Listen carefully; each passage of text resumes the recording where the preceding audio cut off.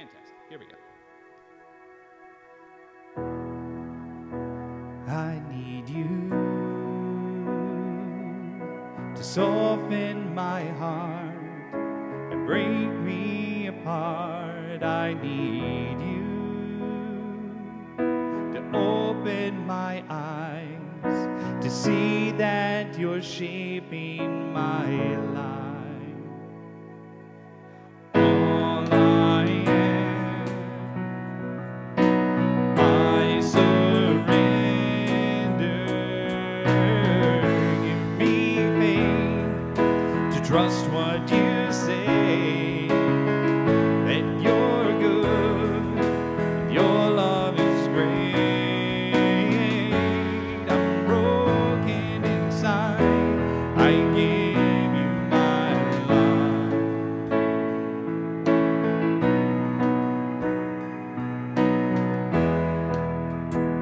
I need you to soften my heart and break me apart. I need you to pierce through the dark and cleanse every part of me.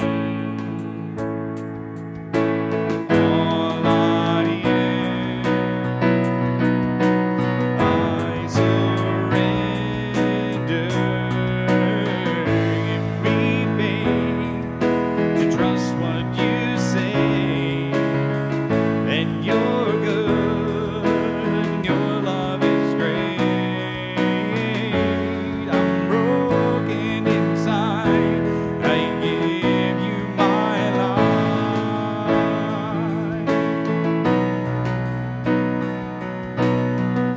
Give me faith to trust what you say, that you're good and your love is great. I'm broken inside, I give you my love. I think that's it.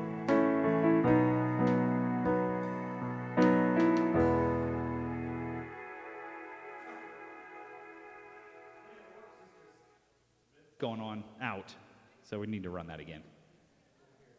Does that make sense? We start at verse 2 on this one. We're doing a closing arrangement on it, so we've taken all the bridges out. So, yeah. So, okay. We're bridgeless. Bridge over troubled water. I'll be your bridge of troubled water. No, okay. Wrong song. I need you to soften my heart and break me apart. I need you to pierce through the dark and cleanse every part of me. All I am, I surrender. Give me faith to trust what you say, and you're good, your love is great. I'm broken inside, I give you my life.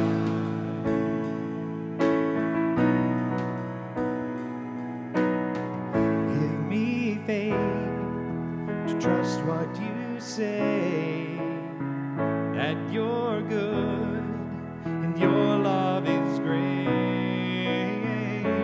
I'm broken inside, I give you my life. Yeah, we'll do it that way. That'll work. Yes. Yeah. So I'm going to talk before simplicity about everything. Same thing, same news. Some of you probably already know, but here in just a couple of weeks, Brian and Jessica Dom are moving. They're moving to Tennessee. They had an job opportunity down there, which was very good, and I'm excited for them. And they've been a part of our body and a loved part of our body for a long time. And they're going to leave. I believe August 15th is the day. So if you get a chance to talk to them between now and then, please do. And this has been thought about for a long time, but it's a good opportunity for that family. So keep that in mind. Also, I don't know. We just had communion, and did anybody have any sticky fingers? I spilled everything this morning. I just want to let you know. And so if that immediately, Ashley said something. She's like, "What's all over my fingers?" And I said, "Well, me, really. I mean, that's what it is." And I was having a whole time. Anyway, that was me. I tried to get it cleaned up as best I could. Also, I mentioned that our picnic is coming up on the 27th.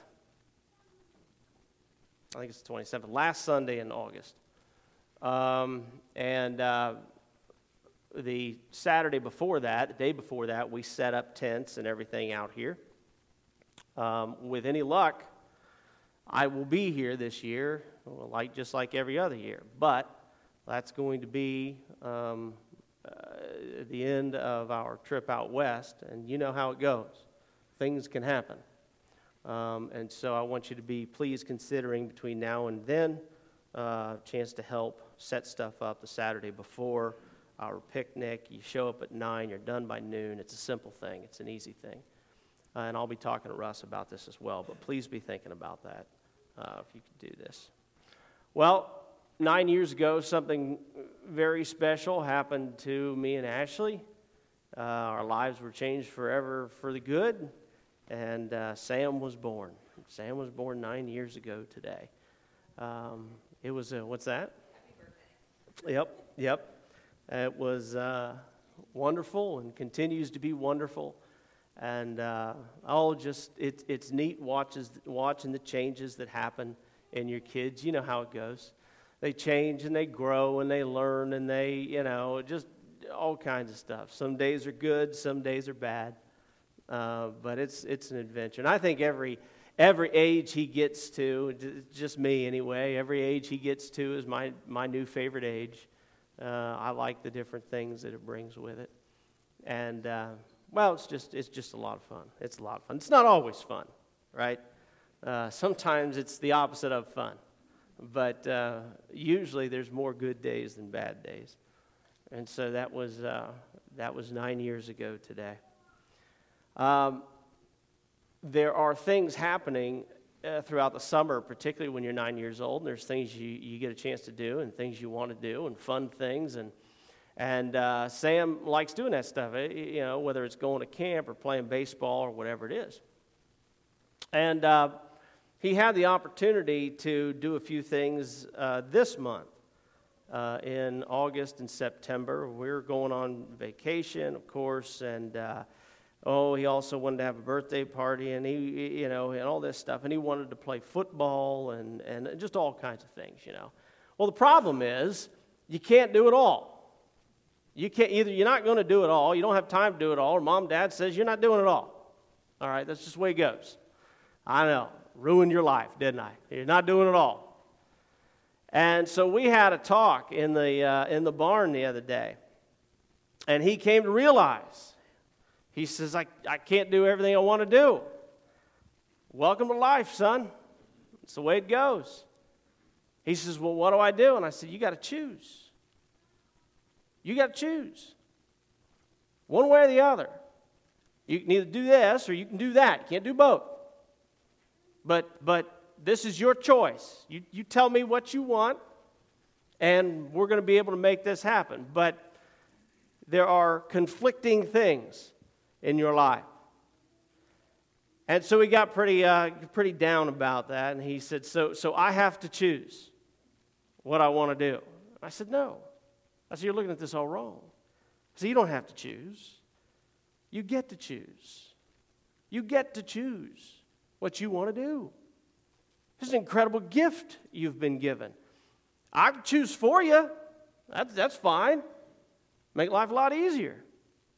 No, you get to choose what you want to do. See, we have choices. We have choices all our life, even at a young age. And these are gifts that we've been given. I do have a small, well, Katrina and I are at odds on this. I told her the majority of people would know who the possum is. She said they probably wouldn't. Just show of hands. You know who the possum is? Who knows? Okay, few. Was she right? Who's the possum? George Jones. That's right. I've had choices since the day I was born. George Jones. I don't know if I ever imagined preaching a message based upon anything George Jones said. But he's the possum. We have choices, church. Let's pray. Father, we thank you. We thank you for the love you've given us, and we thank you for the opportunity you give us.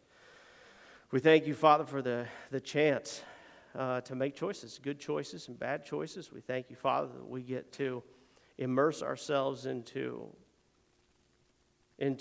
reality, into your word, into what you want for us. We thank you, Father, that we have the choice to either obey you or disobey you. And it's an incredible gift that you've granted to us, what we would call life because of those choices. So, Father, I ask that you help us be convicted today about the choices that we make, to understand what you want for us in our life. In Jesus' name, amen. Turn with me, if you will, to Luke chapter 8. Luke chapter 8, and while you're doing that, this is probably a passage that you've heard before, and it's from Joshua chapter 24. He's addressing the Israelite nation after they've conquered the promised land. This is sort of a farewell address. And he basically says this: look, folks, if it's evil, if you think it's evil, if you think it's bad, if you think it's something you don't want to do, if you think it's evil in your eyes to serve the Lord, choose. Choose today what you're going to do. Choose who you're going to serve. Whether you want to serve the gods your father served in the region beyond the river, or the gods of the Amorites in whose land you dwell, or the God of yourself, for that matter, you choose. But as for me and my house, we will serve the Lord. We will serve the Lord, the only God, the one God, the true God. The God that not only helps and provides and defends, but the God who holds us to a moral standard. That's the God we're going to serve. Joshua was an incredible leader of people, incredible military leader. I mean, all kinds of wonderful things. And finally, he says, you got to make a choice, one way or the other. And those who would choose against or choose not to follow God, he does the same thing that Jesus does later on. He doesn't chase them. He says, you want to go? Go. If you want to stay, you choose to serve God. We get to choose what we focus on in life, church. We get to choose how we spend our time. We get to choose where our direction and our purpose comes from. We don't always get to choose everything. I worked with a guy who used to say that all you have to do is live and die. Everything else is a choice. And I don't know if that's true about every specific thing that we're faced with. But I do know that the majority of things that we do is our choice. You know, you got to go to work, but even that's a choice, really. There are a few things we don't have a choice over. You got to eat at some point. You got to sleep at some point. You got to tend to responsibilities of raising your family and so forth. And even some of those are a choice. But the definition of who you are, what you are, the definition of your priority, of how you're guided and what you submit to in life, that's your choice. That's your choice. And anybody else's choice. It's your choice and your choice alone. Last week we spoke on the study and application of Scripture, the Word of God. We talked about what it was meant to do for us. Wonderful things, illuminating our mind, helping us to see reality and then guiding us through that reality. And I'll grant you that it can be, when you come to the Word of God, it can be difficult at times in understanding when you are searching through the Word of God, but that's kind of the point. Jesus says that a little bit later on in his ministry. It can be difficult to understand. It can also be difficult to apply the Word of God. And most of the time, the reason it's difficult to apply the Word of God is because of our pride or our fear. There's a reason it's hard to love your enemy, pray for your enemy. Well, he's my enemy, therefore I'm greater than he is. That's pride. Or fear. If I give over my life, if I give my life away, certainly to my enemy, then he's going to have more and I will have less. I will be without. Why is it hard to follow Scripture? Because our pride and our fear. But the search of the Word of God and the application of the Word of God is something that's open to every single person in this room. We either choose to do it or we choose not to. We either choose to do it or we choose not to. We have a Bible study every month with the elders, and Luke was talking about something during our last prayer meeting. He was talking about the Nicolaitans, and there was something in the back of my mind, that I remembered about the Nicolaitans, who they were, where they came from, what they were, it kind of developed from that. But I didn't have a real good picture of it. It's just this vague kind of remembrance of who the Nicolaitans were. And it bothered me. It bothered me a lot. I'll tell you why it bothered me. There are things that happen. There's things that I read, things that are taught to me, and I struggle when I don't know them or when I don't remember them. I get upset with myself that I don't recall this to mind and have been so immersed in it that it should be at the front of my mind. Now, this has nothing to do with being a preacher at all. You can only take my word for it, but take my word for it. It's got nothing to do with being a preacher. What bothers me is the fact that I accepted Christ when I was 8 years old, and now things are coming up that I still haven't wrapped my mind around. I don't like that. I take it more seriously now than I ever did. I'll grant you that. But I don't like the fact that I've walked with Christ for that long, and there's still things about His Word, which is not huge, that I don't remember or know or understand or haven't read or haven't studied. This is a problem in my heart and in my mind.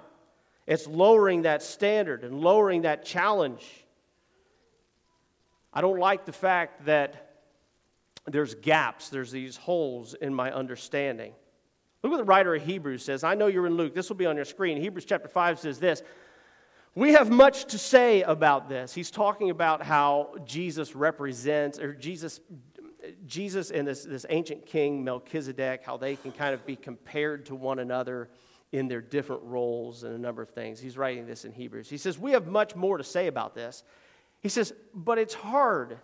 It's hard for us to make this clear to you because you're no longer trying to understand. To the Hebrews, he says, you're no longer trying to understand this history. You're no longer trying to understand this Word of God. Now, depending on your translation, you may have, you are slow to learn. The author says, you are slow to learn.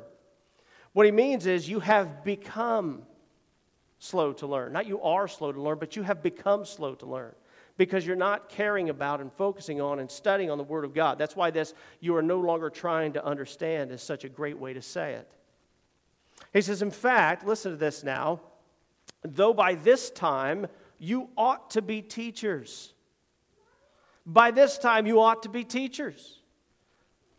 And Paul says something this is one of the reasons people think Paul wrote Hebrews, because Paul says something very similar in one of his other letters. He says, you guys ought to be teaching by now.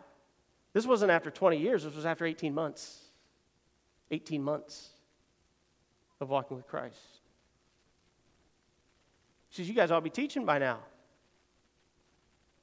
But you're not studying. You're not learning and you're not applying what the Word of God written to you. You're not hearing it and making it a part of you, meditating on it. He says, in fact, by this time you ought to be teachers. You need someone to teach you the elementary truths of God's Word all over again. You need milk, not solid food. That's not what they started. He says, you have become in the need of milk. Anyone who lives on milk, being still an infant, is not acquainted with the teaching about righteousness. But solid food is for the mature, who by constant use have trained themselves to distinguish good from evil. There's a lot I want to say about the Word of God, and we're going to do this over the next couple of weeks. This wasn't the original plan. I was going to go into the prophets at this point in the year, but I really wanted to talk about it last week, and last week talking about it sort of got me thinking about a number of different things that we need to talk about. Next week, we'll talk about the inerrancy of Scripture. Week after that, we'll talk about the sufficiency of Scripture. But today, we talk about the choice that you and I have to be in the Word of God. This very same thing the Hebrew writer says, Jesus is going to say in a little bit here. None of this, though, nothing in here is meant to be hidden from anyone. Nothing is meant to be beyond someone's grasp. And it's not meant to be beyond our application. Luke chapter 8, this is where you are. Starting in verse 16, Jesus is saying this. He says, look, no one lights a lamp and hides it in a clay jar or puts it under a bed. Instead, they put it on a stand so that those who come in can see the light. Now, this is a reference to some of the parables and lessons that Jesus was teaching. He's actually talking here about God's Word. He is the lamp lighter. The lamp is God's Word. He says no one gives away the Word of God so that it can be hidden. They give away the Word of God so that it can bring the illumination that we talked about last week, that it can bring understanding, that it can bring guidance, that it can bring courage in our lives. The lamp is the teaching. The lamp is the gospel message, meant to provide illumination and guidance. But we also have to note that it's never meant to be an enigma or that only the select will understand. The word was never meant for the elite disciples, something like that. It was meant for every person. Look what God says about the word, about His word in the Old Testament. This is fantastic. Moses is giving his sort of final address to the Israelite people. That's really what all of Deuteronomy is about. What Deuteronomy is. He's giving this final summing up the Word of God to the people. And he says this in chapter 30 of Deuteronomy. This will be on your screen. He says, now, after he's done, he says, now, what I'm commanding you today is not too difficult for you or beyond your reach. It's not up in heaven so that you have to ask, who will ascend into heaven and get it and proclaim it to us that we may obey it? Nor is it beyond the sea, so that you have to ask, who will cross the sea to get it and proclaim it to us that we might obey it? No, he says the word is very near to you. In fact, it's in your mouth, it's in your heart, so that you can obey it. We even have this written down. It's not too far beyond you. It's a choice that you make. He says in verse 15, see, I have set before you today, he's reviewing Scripture, he says, I have set before you today life and prosperity or death and destruction. Life and prosperity or death and destruction. After a summary, after a review of the Word of God. I command you today to love the Lord your God, to walk in Him in obedience, walk in obedience to Him, and to keep His commands, decrees, and His laws. Then you're going to live and you'll increase, and the Lord will bless you in the land. Verse 17, but if your heart turns away and you're not obedient, if you're drawn away to bow down to other gods, certainly the God of self, and worship them, I declare to you this day that you will certainly be destroyed. And ultimately, many of them were. They were destroyed. You will not live long in the land you're going to possess. Verse 19, this day I call the heavens and earth as a witness against you, that I have set before you life and death, blessings and curses. Now, choose life. Choose life. What did he just get done doing? He got done reviewing the Word of God. He's talking about the understanding of the Word of God and the application of the Word of God. He says to the entire nation, choose life. That's what the Word of God brings. That's what the study and the application of it brings. And this extends beyond even them. You know how this works. Choose life so that you and your kids, so that you and your kids understand it. So that it can be applied to your life and your home's life, your family's life, your kids' life, your grandkids' life. Choose knowledge and application of God's Word, obedience to it, that you may live.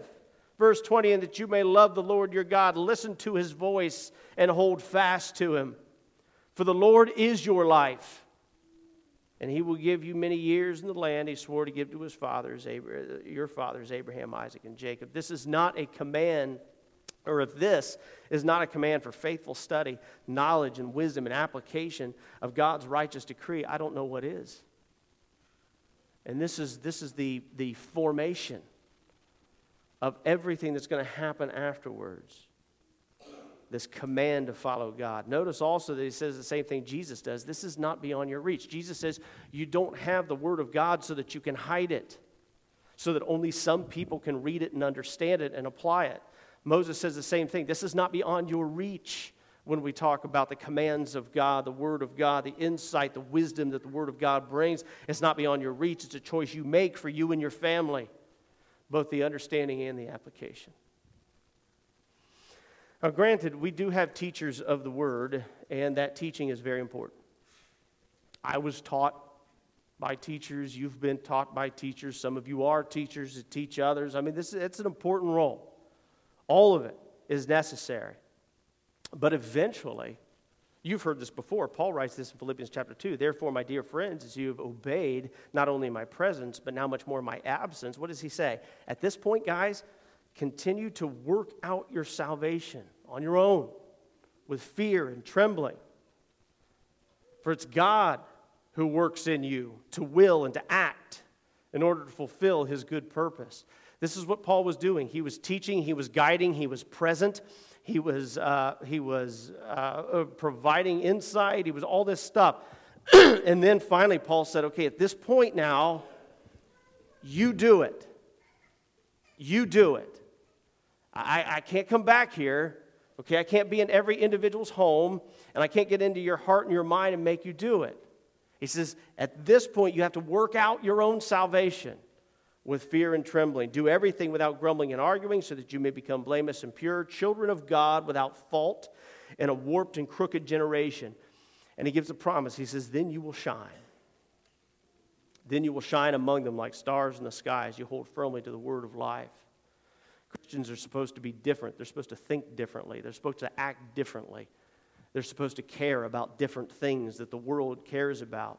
The way you hear them speak, the way they have every moment of their life, every time, every chance that they get to present their life in prayer to God. This is supposed to be different and weird, if you will, to the rest of the world. It's meant to be. He says that's how you shine, by understanding and applying the commands of Jesus. You know, for lack of obedience, and I'm as guilty as this as others, for lack of obedience, we often say that we didn't know. We plead ignorance sometimes, don't we? But the truth is, it is often, we just didn't ask. We just didn't ask. What does this mean? How do I do this? What does Jesus mean here? Truth is, we just don't ask enough. What does Jesus, again, say about wisdom, knowledge, and understanding? Look at Matthew chapter 7. This will be on your screen. Ask, and it will be given to you. You see, we don't ask. We don't ask.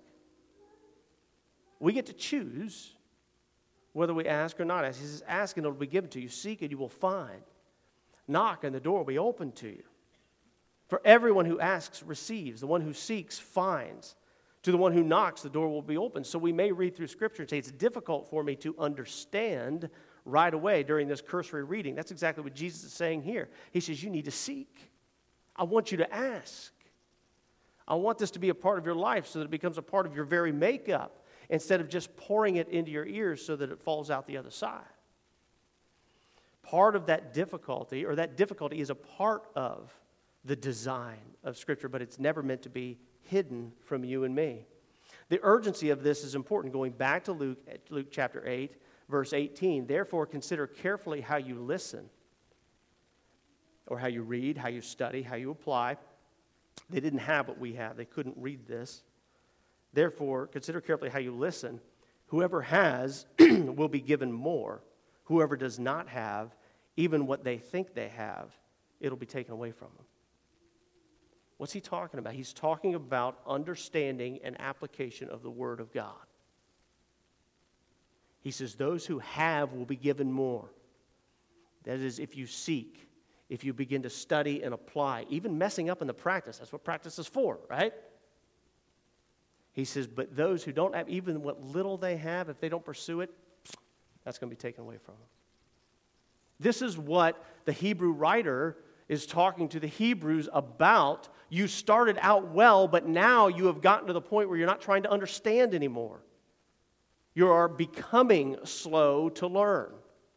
That's the same thing Jesus is saying here.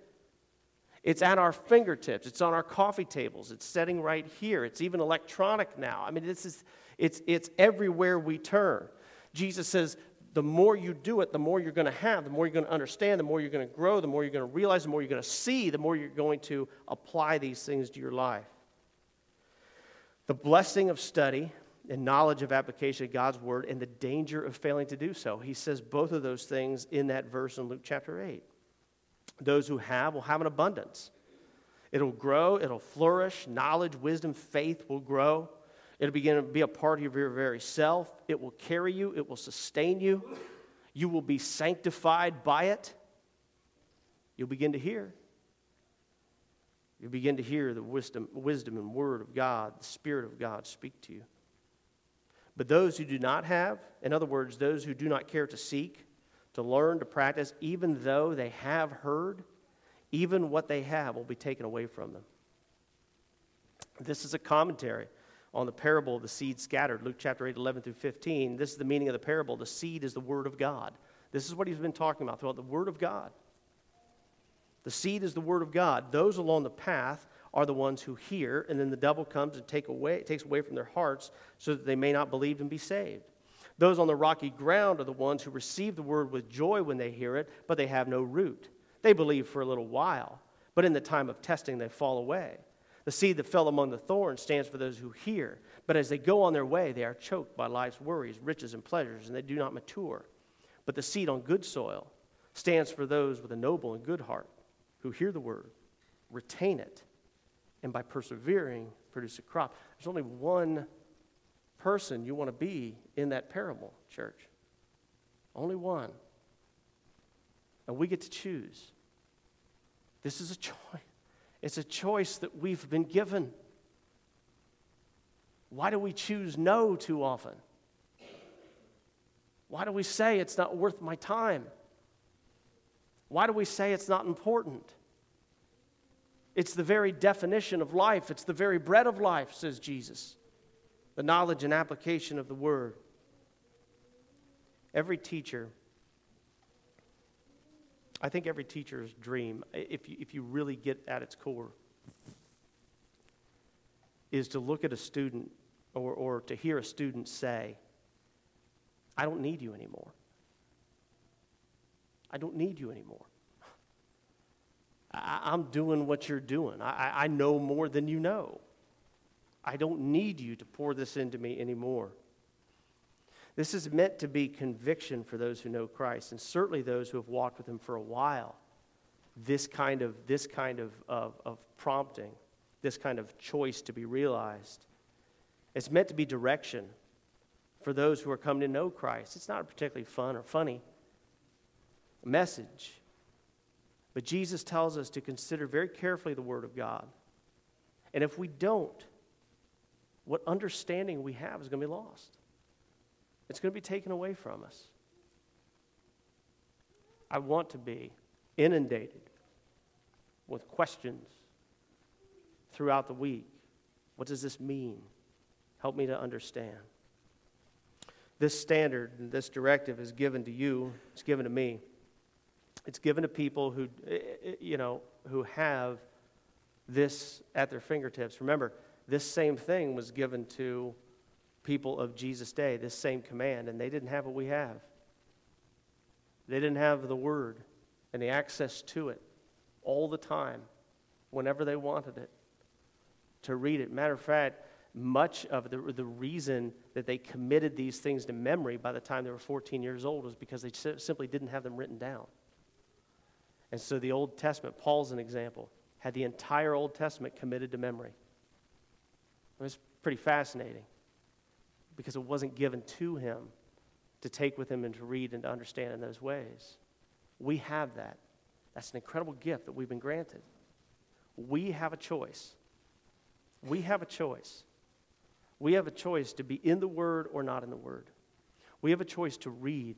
We have a choice to apply. We have a choice to understand or fail to understand. But church, if we don't desire understanding of the Word, we have a promise from God that even what little bit we do know is going to be taken from us. We're going to go backwards. And we don't want to go backwards. Next week, we'll talk about the inerrancy of Scripture and what that actually means. I know you guys know it means without error, but that's not as cut and dry sometimes as people think it is. And so we'll talk about the inerrancy of Scripture. And then I hope you're here because we'll talk about the sufficiency of Scripture. You know, at the very end of the Revelation, you know, I think there's a reason it's put right there at the very end. Jesus says, don't add to this and don't take away from it. What you have is what you have, and this is what you need. So we'll have a chance to look at that next week. Let's pray. Father, we thank you. We thank you for the love you've given us. We thank you that we can be challenged by this kind of a lesson and that we can be convicted. Father, we need your help. We need your help not only for understanding, but we need your help to make this choice that is good, this choice that is right, to be in your word, to follow after the direction of your servant Joshua when we meditate on it day and night. Father, because we want to see, we want to be prepared, we want to be strengthened, we want to have this kind of security, this knowledge around our hearts that gives us a chance to go through this life in the way that you want us to do, in a way that's good for us but also glorifies you. Father, we thank you for the Word. We thank you that we live in a time in history where we have the Word everywhere we look, that we can pick it up, Father, that we can begin to read it, we can begin to see it, we can begin to draw the marrow out of it into our own lives and watch the transformation in our hearts. I thank you, Father, for this time to be alive. In Jesus' name, amen. Please stand and sing. I need you to soften my heart and break me apart. I need you to open my eyes to see that you're shaping my life. All I am, I surrender. Give me faith to trust what you say, and you're good, and your love is great. I'm broken inside, I give you my love.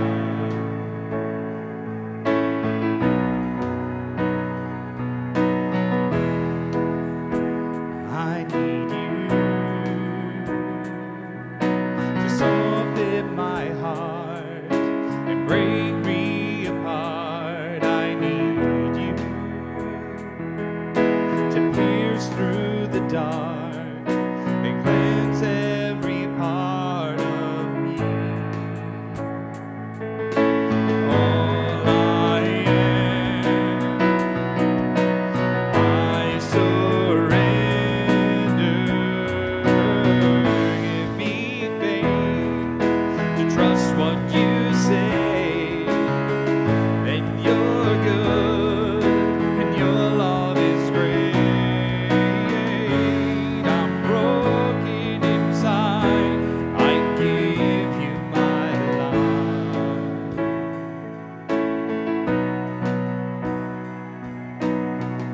Give me faith to trust what you say, that you're good and your love is great. I'm broken inside, I give you my love.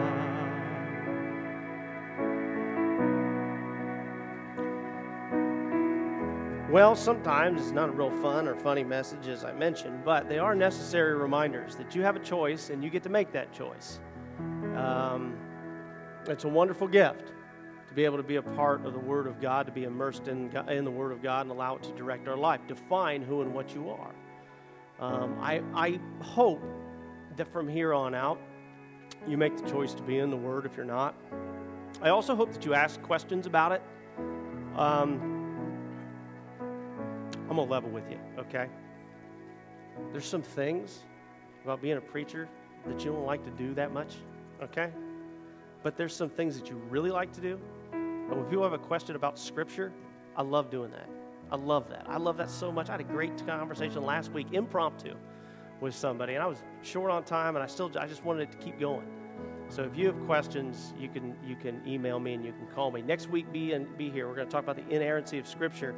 Your Bible may have Mark 16, 9 through 20. It might not. You read through Acts chapter 8, you're going to find a missing verse, perhaps, in the translation that you have. We're going to see what that means and how it's possible to have stuff like that and still trust in the inerrancy of Scripture. So I encourage you to be here next week for that. And then finally, we'll talk about the sufficiency of Scripture, and then we're out of here for 2 weeks. So it should be fun. It should be fun. Let's pray. Father, we thank you for the love you've given us. We thank you, Father, for the challenges that you give us, but also the knowledge that you offer to us with both hands, the wisdom you offer to us. Father, we ask that you'll help us to take you up on that choice that you've granted to us, to know the wonderful things about your word, about this creation in which we live, but also about our eternal life, our nature, as well as yours. I thank you, Father, that you've granted us this incredible gift. In Jesus' name, amen.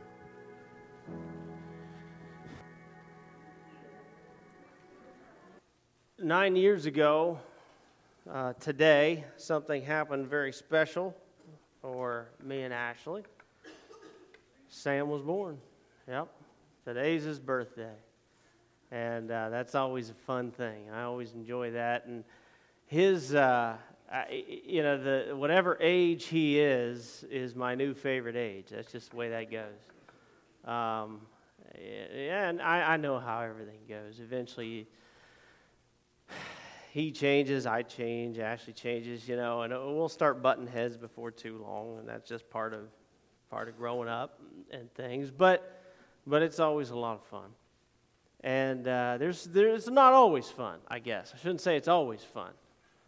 There's some parts that aren't fun, some things you don't like, but it's a good time.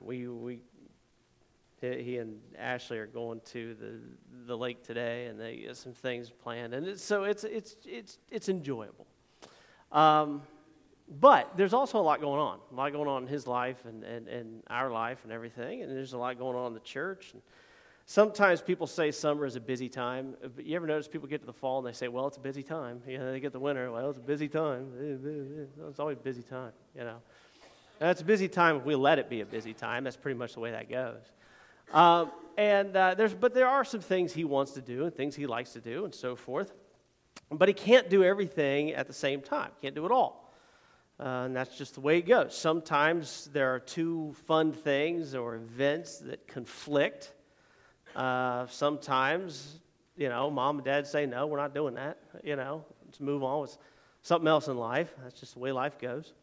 But sometimes there's just conflicting things. And we talked about this. He wants to do a couple of things. He wanted to have a birthday party, and he wants to play football, and we're going on vacation, and he wanted to, a couple other things, go to a ball game with Grandma and Grandpa, and all this stuff. And we got to talking about it in the barn a little while back. He was helping me, and I said, well, pal, here's the deal. I said, you got to choose. You got to choose. And it's just life. You choose. One way or the other, and go with it. And, well, how do I know what's the good choice and what's the bad choice? Sometimes you don't. Just choose and go with it.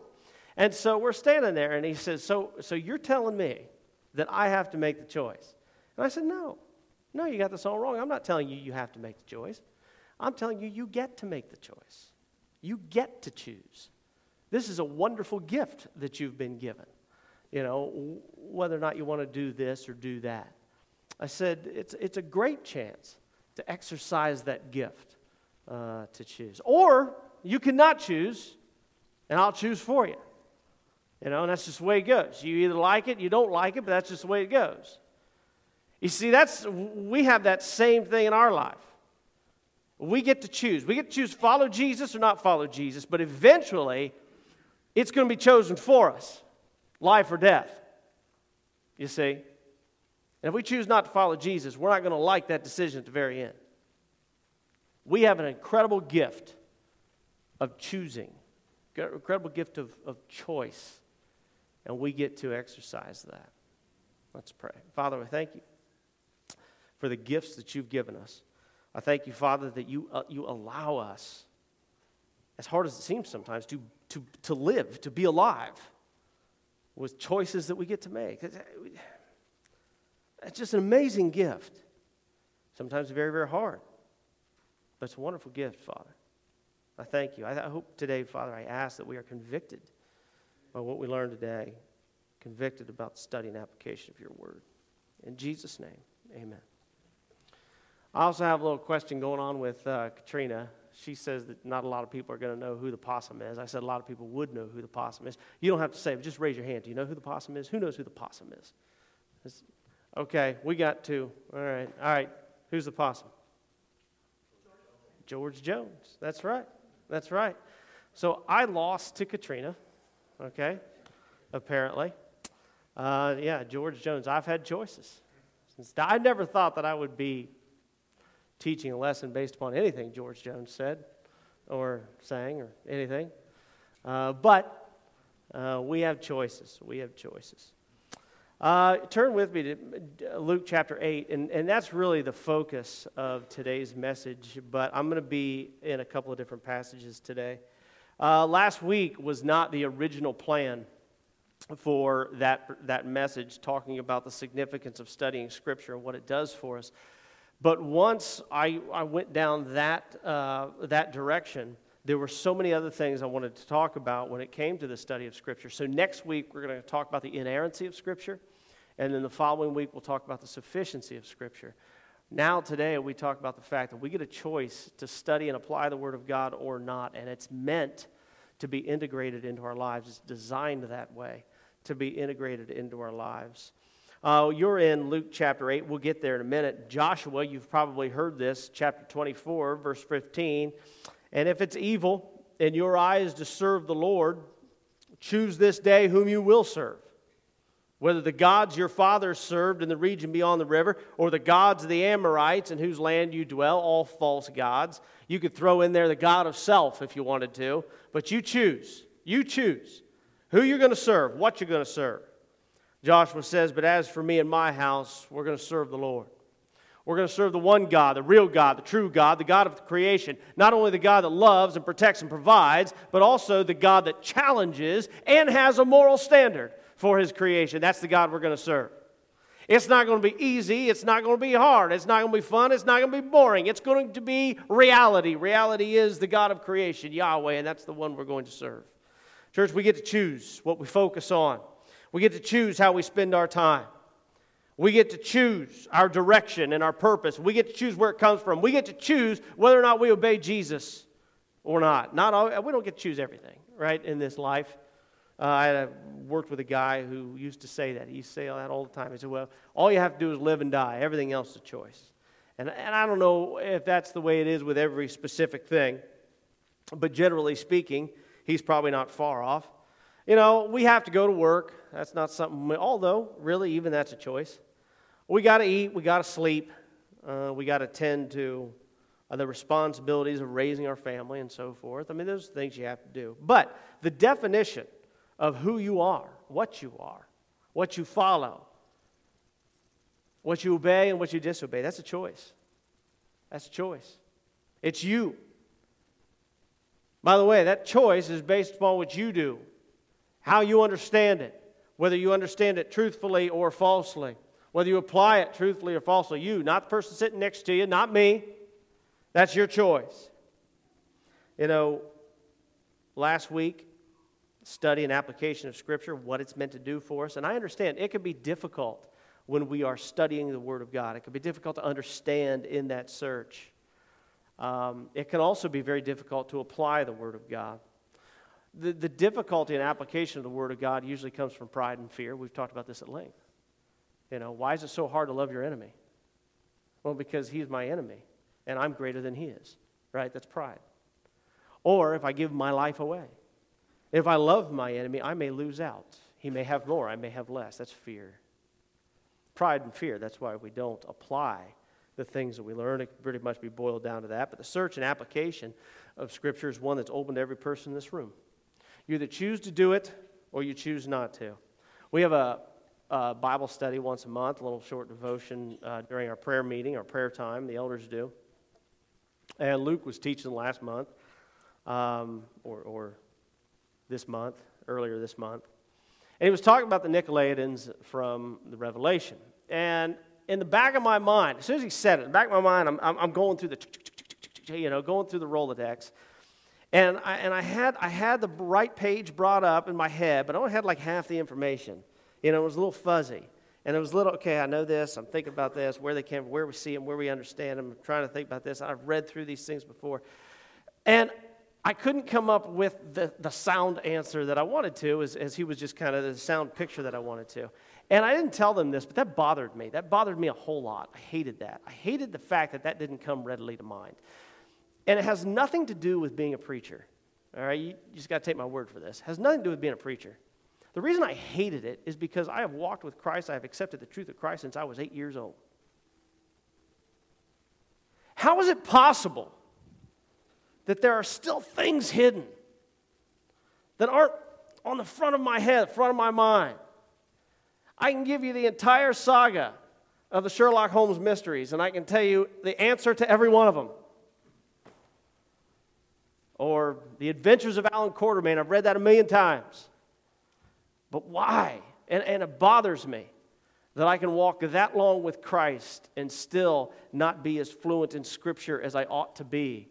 That it's not more a part of who I am and what I am. I don't like it. And so I spent some time going into that in depth a little bit later on that week. But these are the things that bother me. Look at what the writers of Hebrews says. Hebrews chapter 5. I know you're in Luke. We'll get there.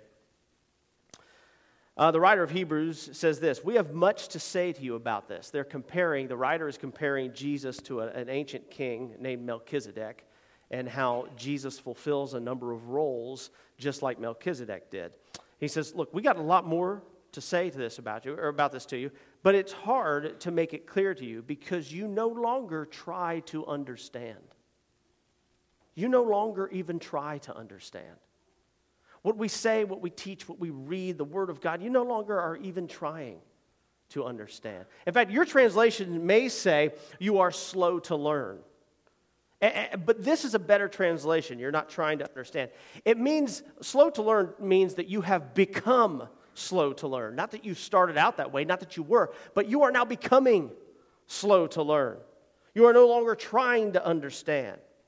He goes on to say, in fact, though by this time you ought to be teachers, you need someone to teach you the elementary truths of God's Word all over again. You need milk, not solid food. This was after the ascension of Christ, but this letter was not written a long time after the ascension of Christ. As a matter of fact, this phrase right here is one of the reasons why people think that Paul probably wrote Hebrews, because he writes that very same way in other letters to other churches. And we're not talking about writing to them after 20 years of knowing Jesus. In fact, when he uses that phrase, it's after 18 months. After 18 months, he tells the church, you ought to be teaching each other by now. What are you doing? How is it you don't understand the Word of God after 18 months? What is wrong with you? That's what he says. He says, you need to be diving into this stuff, and you need to be applying it to your life, and you need to be helping the person next to you apply this stuff in their life, because you've got the choice to either understand it, hear, and apply the Word of God, or to deny the Word of God. You have become in need of milk. Anyone who lives on milk, being still an infant, is not acquainted with the teaching of righteousness. I'd like to think that I'm acquainted with the teaching of righteousness. I'd like to think that you're acquainted with the teaching of righteousness.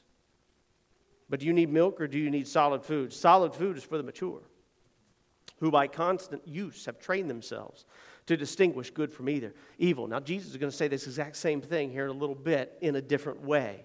None of this, though, in the Word of God is meant to be hidden from you and me. Look at Luke chapter 8. This is where you are, verse 16. He's talking about the Word of God. He says, look, no one lights a lamp. He's talking about his own word here. No one lights a lamp and hides it in a clay jar or puts it under a bed. Instead, they put it on a stand so that those who come in can see by its light. Now, this is in reference to the parables and lessons that Jesus has told, in reference to the things that he teaches, in reference to the Old Testament, the law and the prophets of God's Word, and the New Testament of God's Word. Here, Jesus is the one lighting the lamp, and the lamp is the Word of God. We know this from an earlier statement in this same explanation. The lamp is the Word of God. The lamp is his teaching. The lamp is the gospel message. It's meant to provide the illumination that we discussed last week. But we also note here that understanding and application of the Word is never meant to be an enigma. It's never meant to be a strange mystery that you're never going to get at, that you're never going to be able to understand, that only the select will get. The Word was never meant for the elite disciples, I guess, if you want to put it that way. Look what God has to say about His Word. Look what God has to say about His law, about the law of the prophets, about all this. Moses in Deuteronomy just gets done giving this kind of final address to the Israelites. He's summing up the law and the prophets. He's summing up the Word of God, if you will. All right, that's pretty much what all of Deuteronomy is about. He's summing this up, and then he gets to the very end of the book. There's only 34 chapters in the book of Deuteronomy. We're in chapter 30. It's going to be on your screen as well. Moses had given this address, and then he says this. After he's done saying all this, he says this. Now, what I am commanding you today is not too difficult for you or beyond your reach. It's not up in heaven so that you have to ask, who will ascend into heaven and get it and proclaim it to us that we may obey it? Nor is it beyond the sea so that you have to ask, who will cross the sea and get it and proclaim it to us so that we may obey it? No, the word is very near to you. It is in your mouth. It's in your heart so that you may obey it. We have it at our fingertips. We have it collecting dust on the coffee table. Hopefully, not your coffee table, right? In 15, see, I set before you today life and prosperity.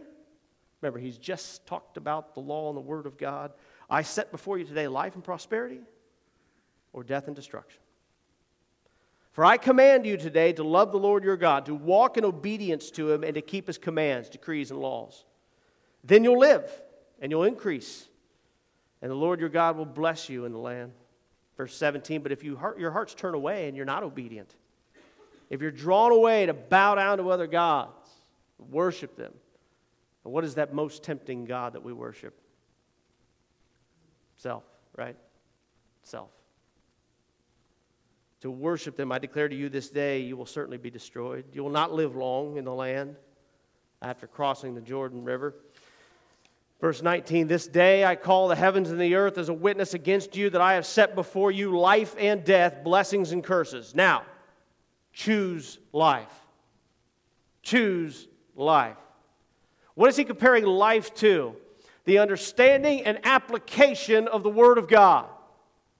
Now, he talks about a lot of things with the Word of God, particularly his focus is the law. But he's talking about understanding and application of God's Word. He says, choose life. He's talking about obedience to the commands of God, the Word of God. Choose life, not death. Choose life. And not just for you, what's he say? Choose life so that you and your children may live. You and your kids, you and your grandkids, you and your nieces and nephews, whoever you got a chance to teach and lead and show, choose. You choose. You choose life. That you may love the Lord your God. Listen to his voice. Anybody have a hard time listening to God's voice? Anybody have a hard time hearing it? And hold fast to him. For the Lord is your life, and he will give you many years in the land that he swore to give your fathers. If this is not a command to faithful study, knowledge, wisdom, and applications of God's righteous decree, I don't know what is in Scripture. A command to you and me. A command to the Israelites. And by the way, they didn't do it, and bad things happened all the time. Their lives fell apart. It devolved into civil war between them. Why? Because they didn't honor the Word of God in their lives. They didn't know it. They didn't care to know it, understand it, apply it, obey it. They didn't choose life. Notice also that he says the same thing Jesus says. This is not beyond your reach. This is not beyond your reach.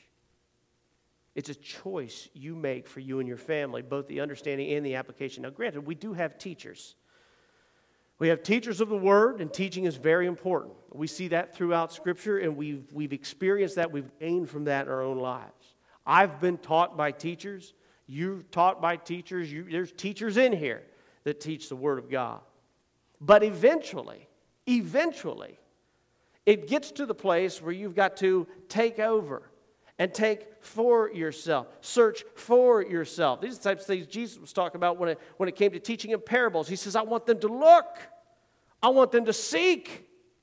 I want them to apply. I want them to seek, or I want them to walk away. That's what I want. I want them in, or I want them out. What's he tell the church of Revelation? I want you hot, or I want you cold. I don't want you in the middle. What did Joshua do when he said to the people, choose this day whom you will serve? As me and my house, we're going to serve the Lord. Those who choose not to serve the Lord, he didn't stop them. When Jesus said, drink my flesh and eat my blood, no. Eat my flesh and drink my blood. Many people turned away. What did Jesus do? He didn't stop them. He said, go. That's what he says here. He says, you got to take this on yourself. Philippians 2. Therefore, my dear friends, you've always obeyed, not only my presence, but now much more my absence. See, I'm not there, says Paul. Here's what I want you to do. You've got to continue to work this out. Work out your salvation in fear and trembling. You've got to begin to know, to apply, to understand, to see, to be filled with wisdom and knowledge. It's a choice you get to make, for it's God who works in you to will and to act in order to fulfill his good purpose. Do everything without grumbling and arguing so that you may become blameless and pure. Blameless and pure. All we do is argue and grumble. He says, read the Word of God, apply it to your life, work out this fear through fear and trembling. Blameless and pure, children of God without fault in a warped, crooked generation, then you will shine. Then you'll shine. Church, Christians are supposed to look differently. They're supposed to be different. I mean, it's almost as if you're supposed to meet somebody in the world, and that person is supposed to say, look, I either love that guy or I can't stand him. I want everything he's got to offer, or I want nothing. Because that light either helps me or it's too bright. That comes from that Christian who is understanding, reading, following, obeying the Word of God, and not scoffing at it. Profess one thing, live out another. You hypocrite, says Jesus, right?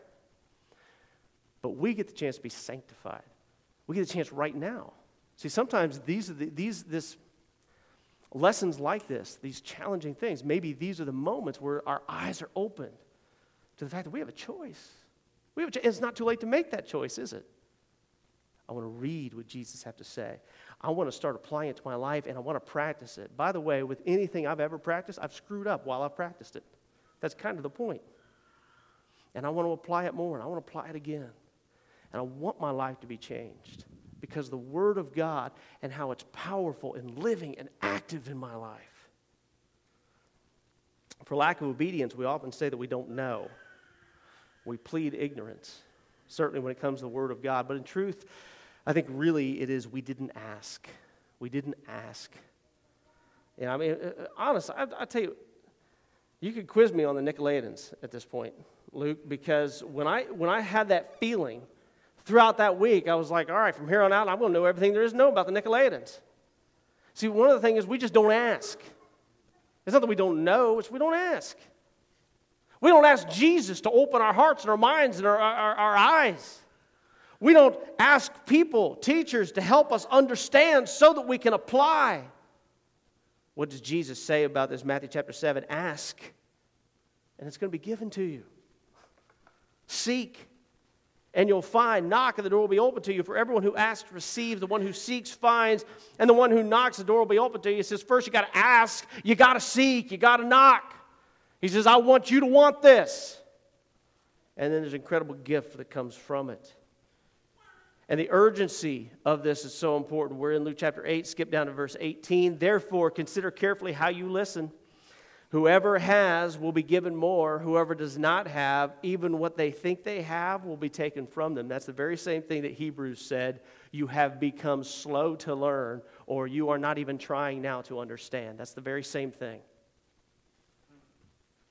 The more you know, the more you dive into, the more you understand it, the more you begin to make it a part of your life, the more you see and the more you grow.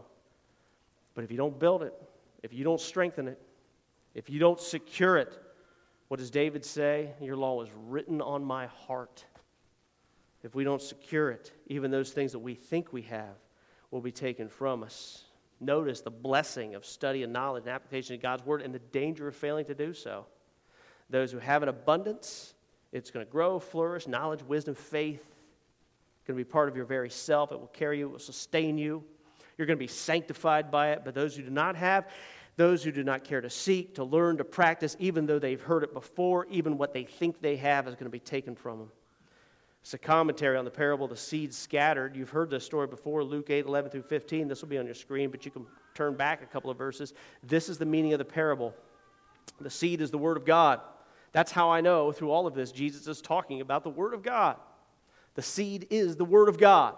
Those along the path are the ones who hear. And then the devil comes and takes away the Word from their hearts so that they may not believe, and be saved. Those on the rocky ground are the ones who receive the Word with joy when they hear it, but they have no root. They believe it for a while, but in the time of testing, they fall away. Happens a lot. They love it when it works for them. This is the word of God we're hearing about now. Verse 14, the seed that fell among the thorns stands for those who hear, but as they go on their way, they're choked by life's worries, riches, pleasures, whatever it is, and they do not mature. None of those you want to be, church. But the seed on good soil stands for those with a noble and good heart. They hear the word, they retain it, persevere in it, they produce a crop from it. They're still being sanctified just like everybody else. They're not perfect at this point, but they're being sanctified by the word. Look, every teacher, I don't have another page. I thought I did. I don't. Leave it here. I think every teacher worth their salt really kind of wants one thing, and I don't know this. I just kind of sum it up this way. Every teacher really wants a student eventually to say to them, I don't need you anymore. I don't need you anymore. I'm learning what you're learning. I'm teaching what you're teaching. I've grown into what you are. I don't need you anymore. And I think that is a desire of many teachers. This message today is it's not real fun, it's not real funny, but it's meant for conviction. It's meant for conviction for those who know Christ. It's certainly meant for conviction for those who have walked with him for a while. It's meant to be a direction for those who are just coming to know Christ, a goal even. Jesus tells us to consider carefully the Word of God, for if we don't, any understanding that we have is going to be lost. That standard, that directive is given to these people in Scripture. It's also given to us. It's given to these people that don't have what we have. We have this at our fingertips. Right? What they had was hear it, learn it, memorize it. This is why Paul had the Old Testament memorized by 14, roughly. I don't know, about that age, when they entered into schools. Because he didn't have it laid out in front of him. We do. We can look at this, we can read this, we can apply it, we can ask questions about it. And then it becomes a part of our very makeup. We have the Word in our homes, in our church, in our hearts. I hope it's a challenge to you. I hope you're convicted by it. By the way, don't read and get into Scripture because it's a passion of yours. That's foolishness. If you're convicted, that's what it is. Conviction. to read, to know, to study, to follow the Word, to apply it. Then we begin to change. We see that change. Let's pray. Father, we thank you for the love that you've given us. We thank you, Father, that we can be challenged today. We thank you, Father, that we can. I ask, Father, that you help us to respond. I don't know if everybody's going to, Father. But I ask that you'll put it on our hearts, our minds. That you'll help us to realize that this is a choice that we have, and it's a wonderful choice. To read, to know, to understand, to watch as we're changed.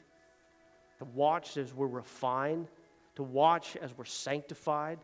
To watch as we can feel and notice and see your word is living and moving and active. I thank you, Father, even for the challenges that they pose.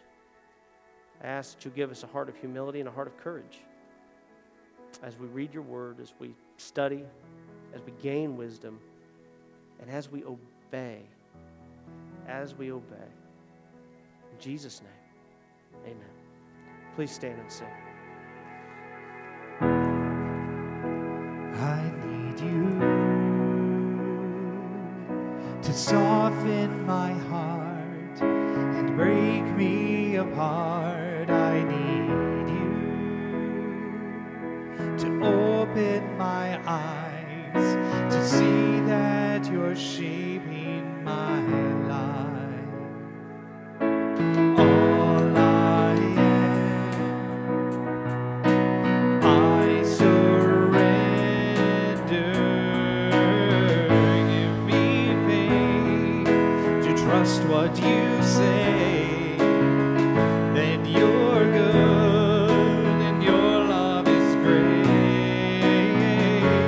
I'm broken inside, I give you my life.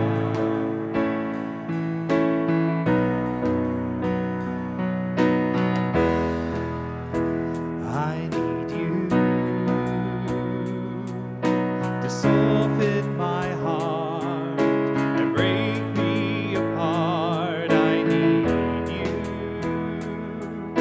to pierce through the dark and cleanse every part of me. All I am, I surrender. Give me faith to trust what you say, that you're good and your love is great. I'm broken inside, I give you my life.